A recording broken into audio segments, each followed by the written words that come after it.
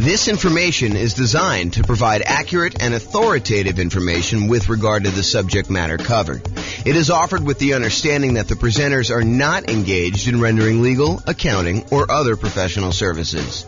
If legal advice or other expert advice is required, the services of a competent professional should be sought. Welcome to the Joliet Real Estate Investing and Real Estate Financial Planning Podcast. Learn all about investing in real estate in Joliet, Illinois, with a combination of real estate financial planning and modeling with numbers specific to Joliet, plus syndicated, more generalized recordings of live and pre-recorded real estate investing classes. Not all of them specific to Joliet. Be sure to stay tuned after the podcast for a message from our sponsors.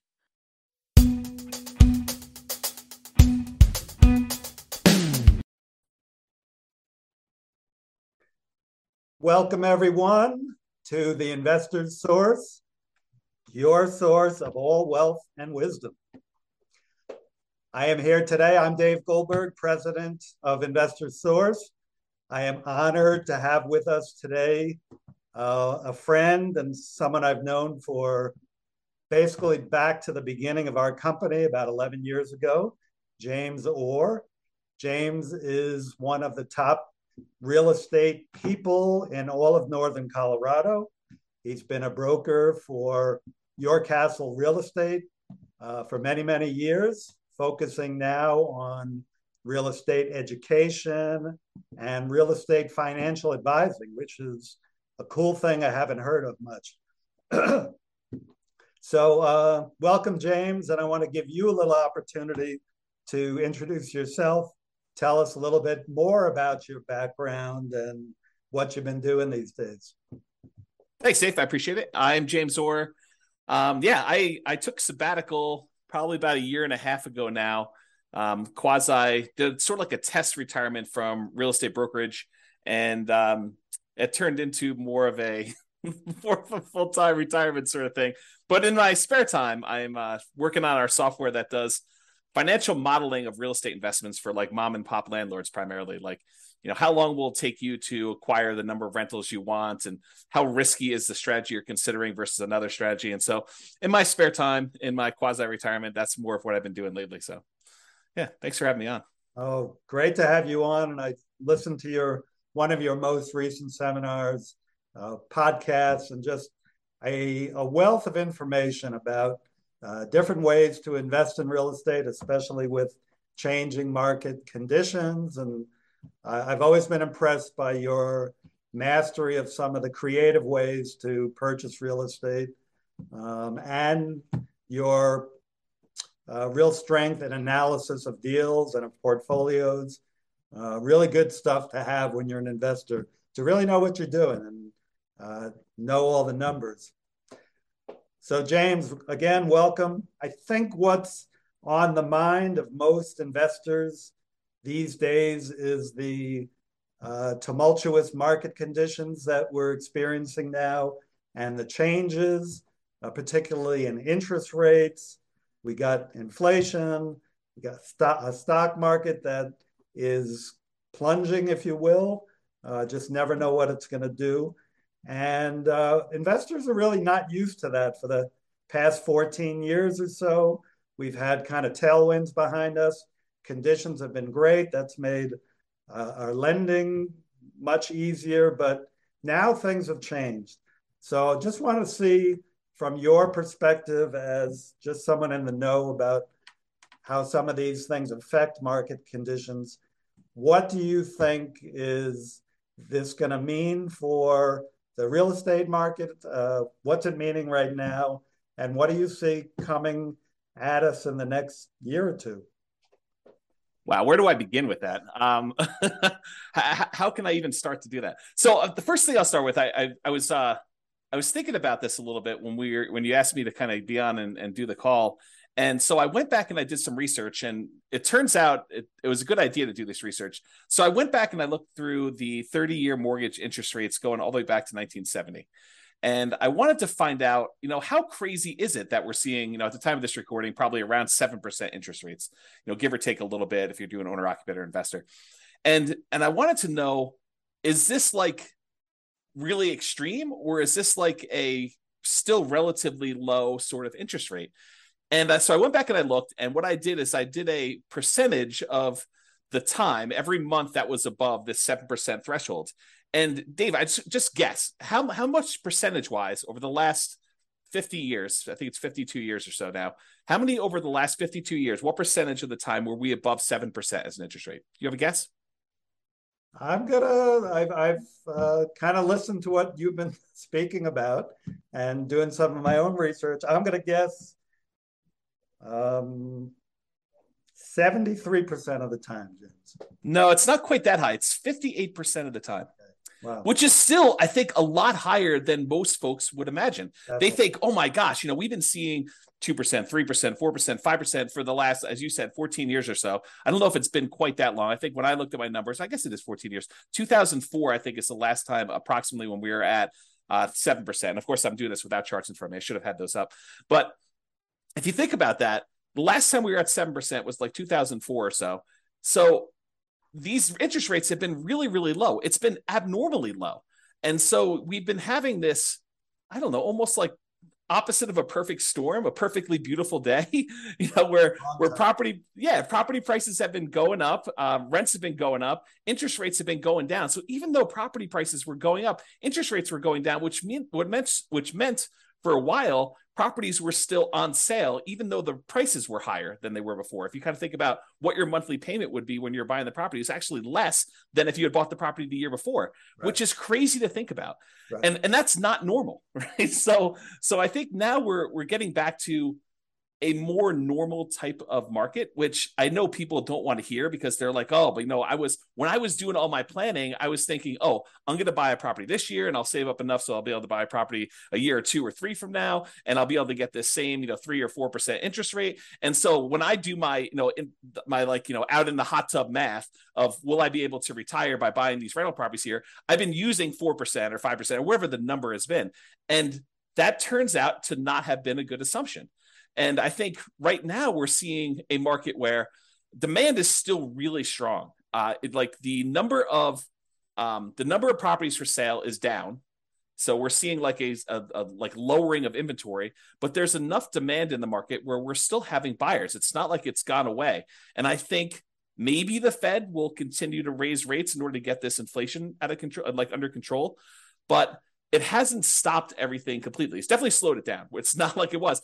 But the last, at least from the pandemic, and even before then, that is not normal. Like if you're trying to look at year-over-year numbers, a year-over-year comparison of, how much inventory we had compared to a year ago a year ago from now, or what interest rates were or anything like that, you should just throw all that away, because you're looking at all-time extremes on many fronts.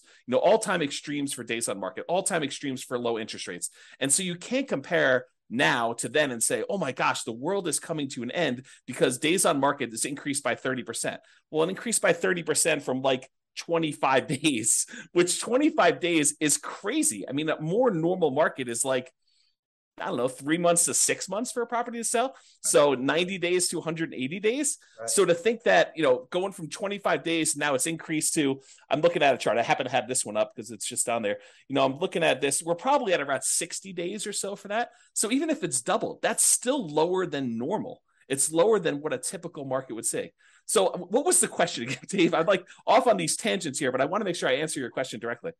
No, that's a good, that's kind of a good recap of a historical perspective that a lot of us are just not looking at. We're so used to, in these last few years, as you say, very unusual low interest rates, that when these rates have gone up, we think it's the end of the world, but it's actually approaching more normalcy.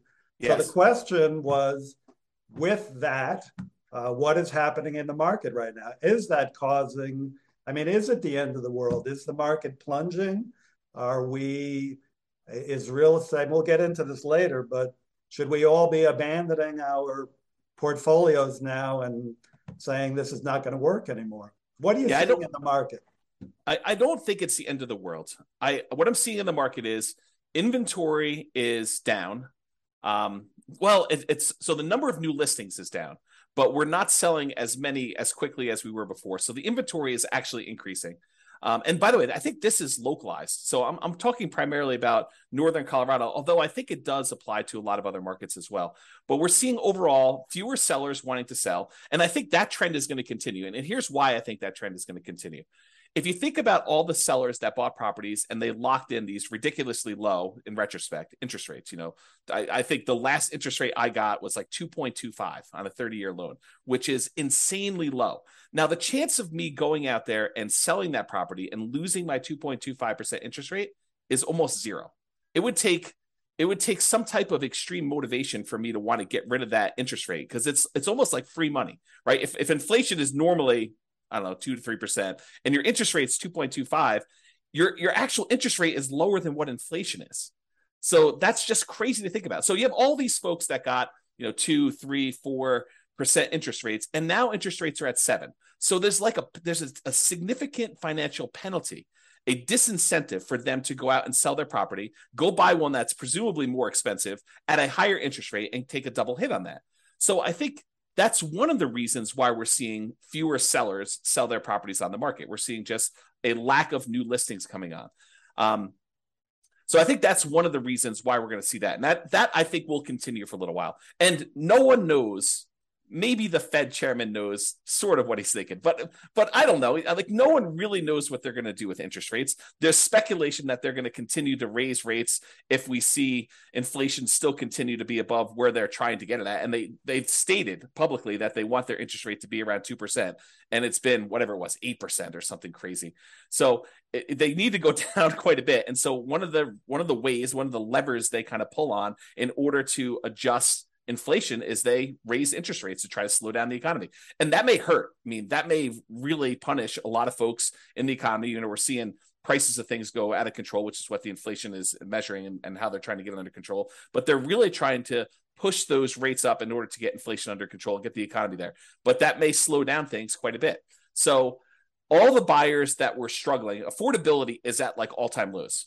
We're seeing prices go up really, really high over the last few years. And now with a combination of those and the really high interest rates, affordability, which is a measure of both those things, it's basically how affordable is a property based on the current price and the current interest rates that they can get on those. So affordability is like way, way down. And so you have a lot of folks that are priced out of buying houses, and they're really struggling to do that. So you take a big pool of the market that you used to have there, and you kind of pull that aside. Now, one of the things that is helping us is, unlike the 2007, 2008 sort of period where it was really, really easy, the availability of financing was at like all-time highs. We were trying to like encourage the economy by allowing almost anybody who wanted to get a mortgage to get a mortgage. So that was way up. It has not gone up. So this is very different than 2007, 2008. The availability of mortgages is really, really low right now, a very safe place to be for making loans. But I don't know, you've got these kind of factors of sellers not wanting to sell, so fewer properties available for sale, but you still have some demand for people who want to go buy properties, except they're kind of forced to do it at these high prices and these really high interest rates, which hurts a little bit to be able to do that. I don't think you're going to see a lot of motivated sellers, at least in the short term. And one of the reasons why I think that is, you've got all these folks that they bought 1 year, 2 year, 3 years ago, and property prices have gone up 5, 10, 15, 20% in that really short amount of time. So even if they're motivated, they could go out and sell their property with a real estate agent and be out of it without having to be upside down or any type of really crazy motivation. So I don't think we're going to see a lot of motivated sellers in the short term, at least. That may change. I mean, who knows? Do I think prices are going to go down? Maybe. I mean, is it unreasonable that if you've had a roller coaster going up like really, really fast and gaining 5, 10, 15, 20, 25% in value over the last few years, that it kind of overshoots a little bit and it kind of has to come back down a little bit? Yeah. Do I think they're going to go down really, really low? No. And I think part of the reason why is inflation. If you think about what it costs to build a house, all the materials that go into it, the plywood, the sinks, the light fixtures, the windows, all those have significantly gone up in cost. And so there's a semi-hard floor as to how low prices can go based on what it costs to rebuild that property. And so I think we're going to see prices. I should also say, to start this off, and I probably should have started with this, I have no idea what the future holds. I am horrible at predictions. Yeah. I don't know. I don't have a crystal ball. I can't tell you what's going to happen. And I think the real answer to this is you should be thinking more than short term. I think if you give a long enough time horizon, I think everything looks like it's smoothed out, right? Like you see a little up and down in the marketplace. I think overall, over a very long period of time, real estate tends to keep pace with inflation. And so if you think about that, slow and steady over a very long period of time, real estate tends to go up in value. And so if you think about it in terms of a much longer perspective, I think that's reasonable expectation. Now, do you ask me what's going to happen in a year or two? I don't know, Dave. I really don't. I can't predict what's going to happen. If the Fed keeps seeing inflation being really high, I think they're going to keep raising rates. And if you're wondering how high it can go, it's been to 18.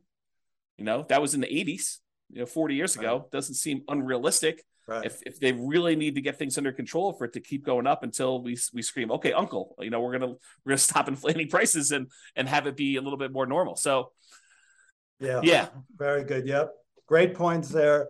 I think it's pretty well known that if the Fed keeps raising rates and keeps raising them, that is absolutely going to create a dip in prices because the affordability, as you talked about, just gets the affordability is so hard or so low that people just can't buy. And the only way they're going to buy is to buy at a lower price.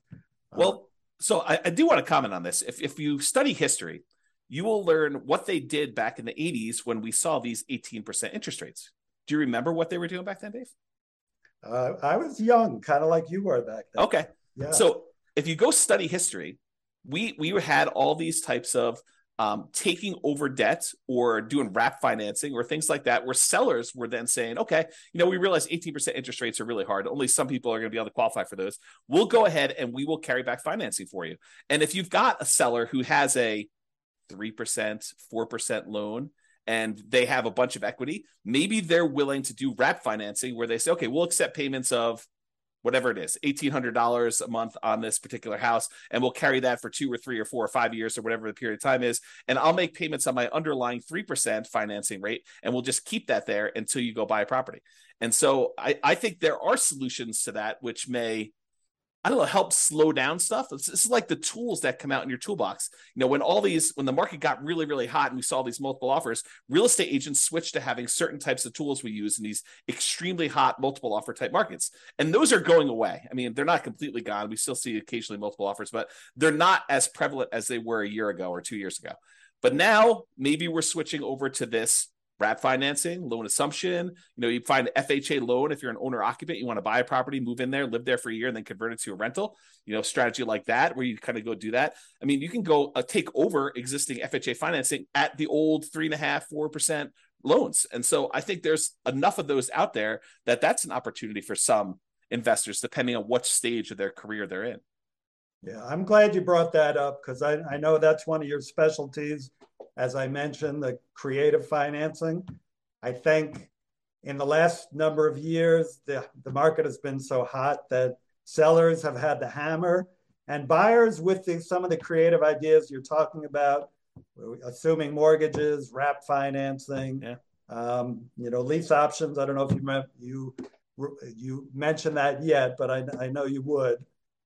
They just haven't been as much in demand because, again, sellers have had the hammer, and those are really more buyer tools.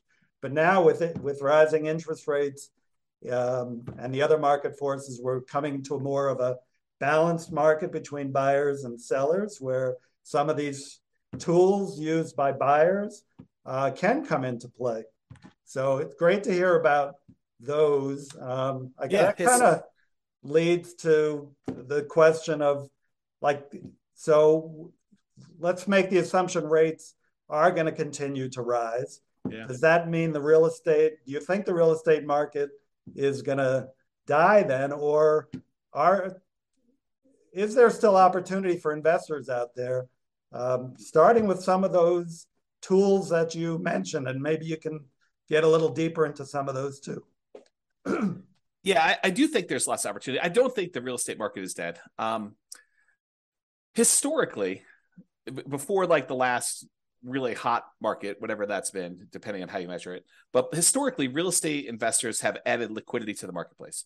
So if you think about a seller that has had a hard time selling, it's typically the real estate investor that comes in, solves whatever problem that particular seller is facing, whether it's the property needs repairs before they can actually sell it retail and get a loan from a traditional retail buyer, or they need to sell very, very quickly, and so there's not enough time for them to do it. But like all the problems the seller has typically had, historically, what a real estate investor has done is they've come in and they've added liquidity to the marketplace and solutions to those particular problems. So we've had a period of time where almost any property that a seller wanted to sell, whether it needed work or they needed to sell quickly, they could put it on the market and have 10 offers within, 30 days, and so there's been less of a need for a real estate investor to come in when sellers had other solutions. And I think we're heading back to a period where some sellers, not all, but a increasing percentage of sellers, and it's a relatively small percentage, but an increasing small percentage of sellers are going to need those solutions again. And now the other thing that's kind of interesting is we as individual mom and pop, real estate investors are not the only people in this space anymore. There are large companies that are doing these iBuyer programs where they'll come in and they're advertising very heavily, and they'll come in and they'll buy a property and they'll immediately put it on the market and resell it or something like that. But I do think that there is room for mom and pops to come in and offer niche solutions, especially in markets where these iBuyer type companies are not in. So I think, yes, in the more traditional sense, all these creative solutions and trying to buy properties at a deep discount where they need to come in and do work and they have enough room in there to hold the property for 3 or 6 months or whatever it is in order to get the property sold, and opportunities to use money like yours in order to be able to go buy and fix and flip properties. I think those solutions are still available, and all the creative ones are available as well. And then I think the like meat of the market, because I think just looking at the numbers, there are more mom and pop landlords, people that are buying properties for long-term rental, than there are people doing fix and flips. I think the numbers are skewed more toward buy and hold. And you could correct me if I'm wrong on that, but that's my gut feeling in the marketplace, is just number of transactions that happen based on one or another.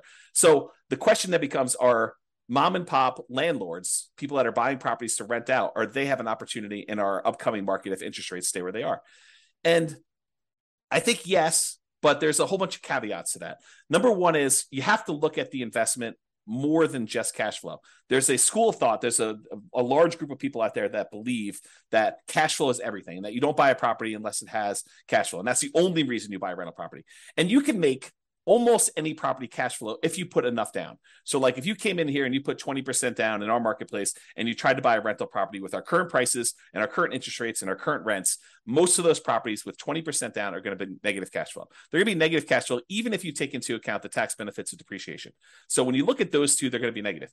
But if you increase the amount you have down, if you go from 20% to 25% to 30%, 35%, eventually, even if you get to full 100% down, you buy the property all cash, you then get cap rate.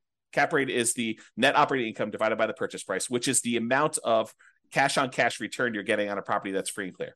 And so if you think about that, the more you put down, the closer you get to cap rate. Right. So your cash on cash, you put 20% down, maybe negative, and maybe, negative 10% cash on cash. You put 25% down and maybe negative 5% cash on cash. You put 30% down and maybe 0% cash on cash. You're break even. Put more than that down. Now it's sort of like, whatever it is, 2% cash on cash. Eventually, if you put 100% down, it gets to what cap rate is. And cap rate on a property might be, 4, 5, 6, 7, 8, 9%, depending on what market and what type of property you buy, right. Somewhere in that ballpark. So I think you need to look at the overall return you're seeing on that investment. And that would include a speculative guess as to how much appreciation you might get. I think you need to look at that and say, my best guess is over the long term, I'll see about 3% a year on a property, just kind of guessing there.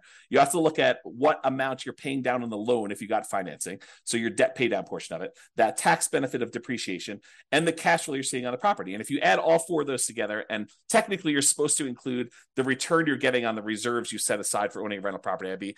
I should punish myself, slap myself for not saying that, but really it's those five. It's the four from real estate and then the reserve money you got there. But if you add up all those and to say, okay, I'm getting, let's say it's 0% cash on cash, maybe 3% from my depreciation amount, maybe 3% times 5 because it's leverage on the appreciation, so that's 15, and then maybe your debt pay down. If you put 20% down on a property, the return you get on that 20% down payments over the course of the life of the loan is about 5.51% per year. If you put 5% down, you do like a nomad property, it's 10.51%, but that's a different discussion. But if you look at all those together, you're probably looking at, around 20% overall return, even though your cash flow might be negative. Well, if you think about that, Dave, how bad is a 20% return on investment? James, that's still a good return in anybody's book.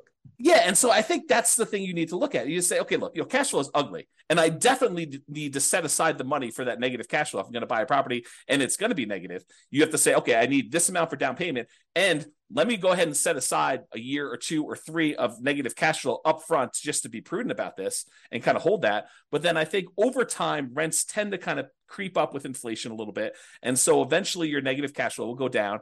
And maybe a year, 2, 3, 4, 5 years from now, you'll have break-even cash flow or positive cash flow, and then the investment characteristics look different. But even during that time when you have negative cash flow, the overall return is probably pushing 20%. And you have to run the numbers to find out what this means. But then you got to decide, okay, I've got this 20% down, 20% return type of investment I can make if I buy these rental properties. What else is out there that I can invest in? Well, I could do stocks, I could do crypto, I could invest in your fund, I could do all these different things in order to get a return on my money. Of those, and the risk measure of those, because each one has its own different risk characteristics. Investing in stocks is very different. Investing in bonds versus savings versus CDs versus your fund versus real estate. All of those have different just risk characteristics. And so you say, for the amount of risk I'm willing to take and the return I'm willing to get, which one of these makes sense? And I think for a lot of folks, real estate still makes really good sense to do over the long term. If you tell me I'm buying it and I'm getting out in 6 months, I don't know. I mean, unless you're going in there and adding value by doing some type of fix and flip, or you're adding some type of value to the property. If you're just doing it to speculate in the market, probably not, especially since the cost to get, especially out of the investment, tend to be pretty significant in real estate compared to other investments. But I think you look at that and you think, where else can I get this return? And is that a worthwhile risk to return kind of trade-off for me to make? And I think for a lot of folks, it is acceptable. Awesome. Of course, my fund is number one, but real estate is a close second. Actually, I've invested in both and done very well in both. Just want, I think just to kind of summarize what you said, and you gave us some great information there. It's just, it might be a tough time now to buying is a little bit, you're going to pay a little bit more. Your cash flow may not be even positive in properties you're going to pick up. But historically, and as you said, historically, we're really not that much higher now with rates than we have been in the past. The greatest builder of wealth has always been real estate and should continue to be. You still got to buy very intelligently and hold for the long term, but real estate can still be a great investment over time. Dave, I want to add one more thing to this discussion if we can. So I did a podcast episode. It's probably like 2 weeks ago now. And one of the questions that came up was, with interest rates at 7% and having this negative cash flow with a reasonable 20% or so down payment, is it better for me to go ahead and save up money to buy properties free and clear, where I get rid of the kind of like the interest rate component of this, where I have negative cash flow, or it's ugly to have this negative cash flow on a property? And so I went and I did some analysis, and for just this one kind of sample case, it's a reasonable person saving 15% of their income. I figured out how long it would take them if they saved up 20% down. I did 15%, 20%, and 25% down. But for the 20% down number, I had them save up 20% down, buy a rental property, save up another 20% down, buy another rental property. And I figured out how long it would take them to be financially independent. Then I had the same exact person saving the same exact amount of money, buying the same exact property, but instead of putting 20% down, they saved up until they had to buy the property free and clear, where they didn't have any mortgage on it at all. And so the question I have for you is, how much longer did it take the person who is saving up to buy properties free and clear to be financially independent as the person who is putting 20% down and buying leverage rentals? What do you think the difference in time it took was? I'm going to guess 1 year, James. Oh, so you must have seen my presentation. I did. It's so surprising to people when I tell them. I was blown away by that. Right. It's so I'll say it out loud so that everyone can be very clear of what we just said. The person who saved up 20% down, bought a rental property, then waited until they had another 20% down, bought their next rental property, and they kept buying those rental properties as quickly as they could until they got up to 10 rentals. And then how long did it take them to get to the point where they had enough money coming in to be financially independent versus the person who saved up and bought the property free and clear with no loan at all. And it took them like 20 something years to buy their first property to be free and clear. And then the next one was much, much faster because they had a lot of extra savings from that one rental property. But it only took them 1 year more to be financially independent than somebody who is buying the rental properties and buying them with 20% down. And I think that blows people's minds. So if somebody is out there thinking, it's really hard for me to pull the trigger in this market, just save money. Invest in something else, invest in your fund or invest in stocks or whatever makes sense for you in the meantime, while you're waiting to save up your money. And then when you're ready to buy a rental, whether that's buying a property that's free and clear or buying a property with 50% down where now it does cash flow, or 30% down, or whatever the numbers make sense. But don't stress out. It's not that much longer for you to be financially independent if you take your time and you save up and you buy these properties free and clear. And the risk dynamics of a free and clear portfolio, very different than the risk dynamics of someone putting 5% down or 20% down or 25% down and buying rental properties. So a lot of good points there for people think highly leveraging is the way to go. And I'm not going to poo-poo that because I did that, but I've also done the strategy of buying and paying down properties and having them free and clear. And that for me and other investors I know has worked really well, getting properties paid off. Yeah. So looking to wrap up now, I think, again, what's on the mind of a lot of investors, James, is like, how is what's happening now different than what happened in 2007, 2008? How would you describe what's different? I mean, you started explaining that already, that, conditions are different now, but maybe you can wrap up with that. Do you think we're heading into another 2008 or are things different now that we're not going to see a crash and maybe more of just a leveling out of the market? Yeah, so I can't predict whether or not we're going to see a crash or a leveling out. I really don't know. And I would have thought, if you had asked me like right when the pandemic was hitting, what was going to happen in the real estate market, I would not have predicted it's going to go up for this 30% in 3 years or something like that. I would not have thought that at all. And so my prediction skills are very lacking. I will tell you, looking at the numbers, the real estate market is very different than it was in 2007, 2008. So the number one thing I can think of off the top of my head is the availability of credit to people with questionable credit scores is very different. Like, we were giving loans to almost anybody who wanted a loan at that point. And we were giving a lot of them, nothing down or, 3%, 5% down loans to people that probably shouldn't have been getting loans at all. And then on the back end of this, we were basically packaging those up, calling them A+ type of loan products and selling them, securitizing them on the market, which was another issue altogether, because then we had all those fail and it kind of compounded. Derivatives and things like that. Yeah. And so I think that's very different than we saw before. I don't remember seeing us have this massive of a run up leading into 2007, 2008. And we have here. So a lot of the folks that bought a property, even 2 or 3 years ago, they've got a huge cushion of equity. In fact, if you look at how much equity we have now in our properties as a whole, like this, the whole country, I think we're at all-time highs. I think the amount of equity we have sitting in our properties right now is at all-time highs, which was not how we were in 2007, 2008. And so the question then becomes, well, how does, having our credit criteria, the availability of credit to people, be really, really low and have really good underwriting standards for those that are trying to get loans. So that's a much safer position than we were, that many years ago. And the fact that a lot of people that were motivated to sell before, that, if they needed to sell, they probably could still sell and actually break even or come out of it with a little bit of profit in it, that they'd still have this or be able to borrow against it if they need to kind of hold on to some stuff. Having that be different, what impact does that have moving forward, even if rates get much higher than they were in this kind of like pre-2007, 2008 period? And I think that that's going to make a big difference. I don't know if it's going to save us from whatever might happen. I mean, because I'm sure we could screw it up if we wanted to, right? There are things the Fed could do.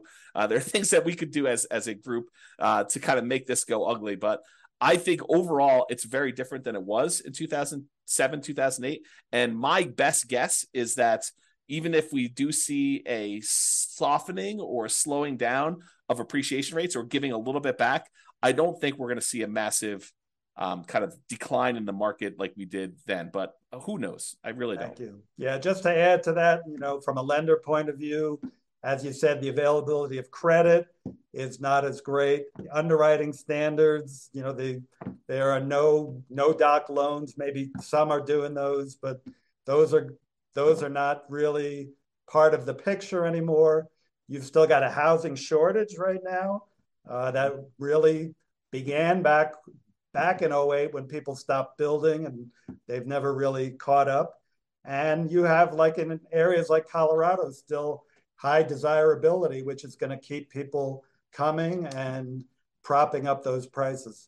And, as you said, people who have low interest rate mortgages and they're looking to sell, they're not going to drop their price too much and go into a higher rate mortgage for what they're going to potentially buy if they've got this 2 or 3% mortgage on a house that they're in right now.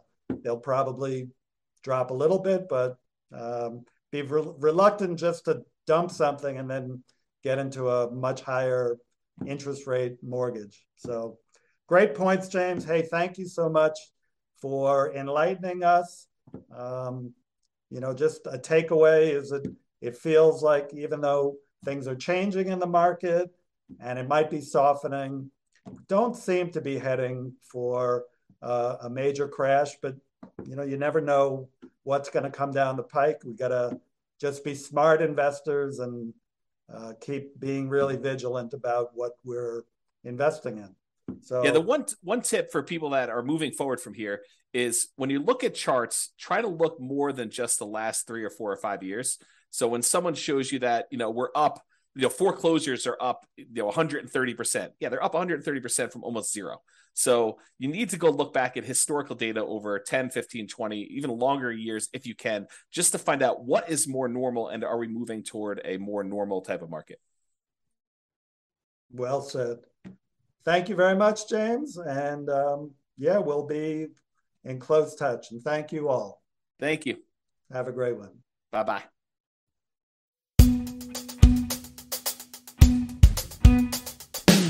With home prices up, mortgage interest rates up, and rents up, but not quite enough to counteract the higher prices and interest rates, cash flow on rental properties in Joliet is harder than ever.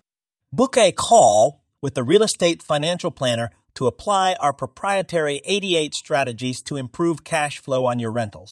See the show notes for a link to schedule your call and improve your cash flow today.